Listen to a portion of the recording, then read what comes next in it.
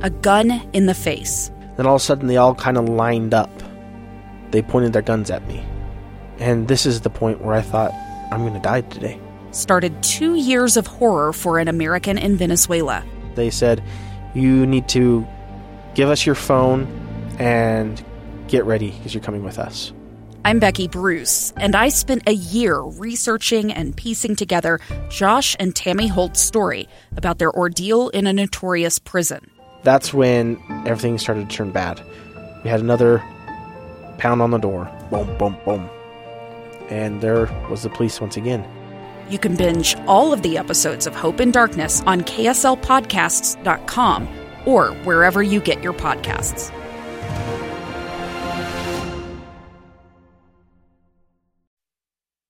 Inside Sources with Boyd Matheson.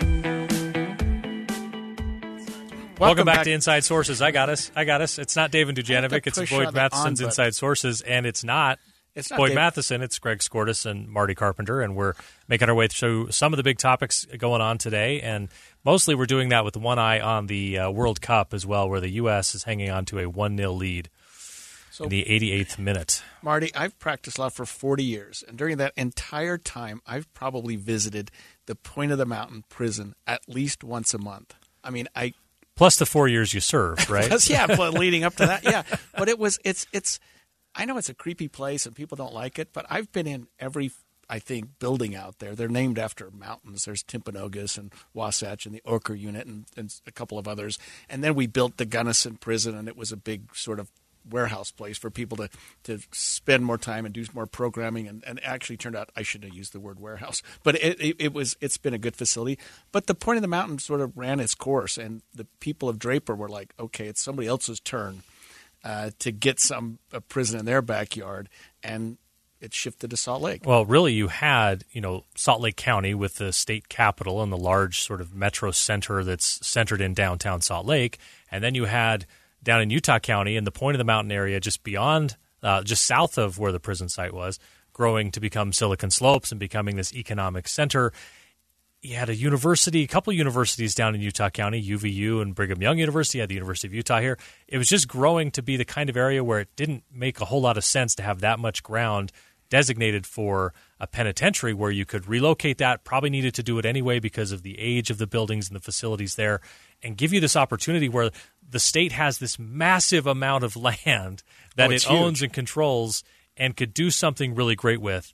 And I think one of the first things they did, and I'm going to admit some bias here because Alan Matheson is a friend and a longtime colleague, but I don't think they could have put a smarter person in charge of figuring out what to do to maximize the benefit of that space. And Alan Matheson is joining us today. He is head of The Point. And so, Alan, first, thanks for joining us. And second, let me get to the point. You went and saw them make a big advancement forward today in a site where you're going to build some pretty cool stuff. We did. Any project of this size has some key milestones, and today was one of those milestones. It was a day when we started demolition of the existing facility. So there's been a lot of public process and visioning and planning, but now we're on the ground and working toward creating this publicly led vision that's going to be known as The Point. And Alan, before we get off the demolition, I mean, this is a huge undertaking. I mean, that prison had been expanded and new facilities built and new buildings built over the years. I mean, this has to be a project like we've never seen in this state. This is going to be a significant project, and the demolition is challenging. You might imagine that they didn't build those facilities to come down easily. And so there's a lot of concrete, a lot of rebar. But I talked to the demolition team today. They're trying to recycle as much as they can for reuse at the site. It's going to take a number of months to do, and frankly, there are probably going to be some surprises along the way. But we got to start today taking down a tower. Find some missing inmates among them. Hopefully no surprises like that. Everyone's speculating that we'll find tunnels here and there, but who knows? A stranger with a gun came upon two teens taking pictures under a rising full moon. But violence is only the beginning of this story. Sometimes I thought, there are no miracles. Yeah, there are, and this is a big one. I'm Amy Donaldson, and I've spent my career talking about how lives are undone by violence. The Letter is a podcast about how lives are remade. Follow The Letter at theletterpodcast.com or wherever you get your podcasts. Well, Shawshank Redemption spoilers aside, I think The Point is one of those projects, Alan, that people hear about The Point or the Inland Port or other things that are going on in the state, and general consciousness is sort of, I kind of know what that is. So maybe you could give us just a nice overview to remind the audience what is going to be at The Point and what are we really trying to put in place there? What's the vision behind it? Well, I think we don't realize here what an opportunity this is. We've had people from all over the country, planners and developers and others, say that this is probably the premier infill development anywhere in the country over the next few years. Now, we've got to realize that opportunity, and so we're trying to develop what will be an innovation community, meaning a place where ideas can be generated, research done, incubators, accelerators, venture capital, and really create some not just new businesses, but solutions to some of the challenges that we face. So that's part of it. But beyond that, it'll be a great, welcoming, mixed-use community. So think parks and trails, entertainment centers, really premier shopping districts. There will be offices where we think some of the top companies in the world will want to locate. So it'll be kind of a new downtown hub and done in a way that tries to address some of the challenges that we're facing with growth. So using significantly less water, having transportation systems, including internal circulators and scooters and e-bikes and electric vehicle charging and other things that dramatically reduce the need for private vehicles. I think all of these things help us preserve what we really care about in Utah, even as we grow. Alan, talk to us about the housing that you expect down there. I mean, you've talked about a big urban center with businesses and transportation and sort of outdoor areas. Are there also going to be housing down there? Yeah, housing's critical, and it'll be kind of a range of housing. Our goal is to create a real, genuine community with people from all walks of life, different ages, and specifically to be able to ensure that those who work at the site can live at the site at different income levels. And that's important for a number of reasons. One, to create that sense of community, but also to reduce the need to commute. And that's part of the sustainability strategy in this project.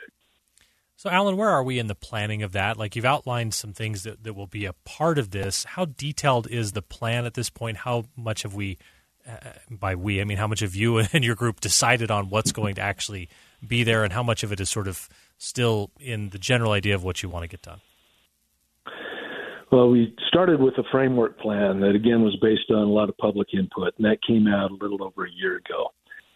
We've also, this year, been in the process of selecting development partners. And that was a rigorous process that took several months. We wanted to make sure we got it right. And so we've got a development partner in place if we can reach a development agreement. And they're refining the plan for phase one. This group is going to take down the hub of this site, the central area where the key business and retail and mixed-use district will be.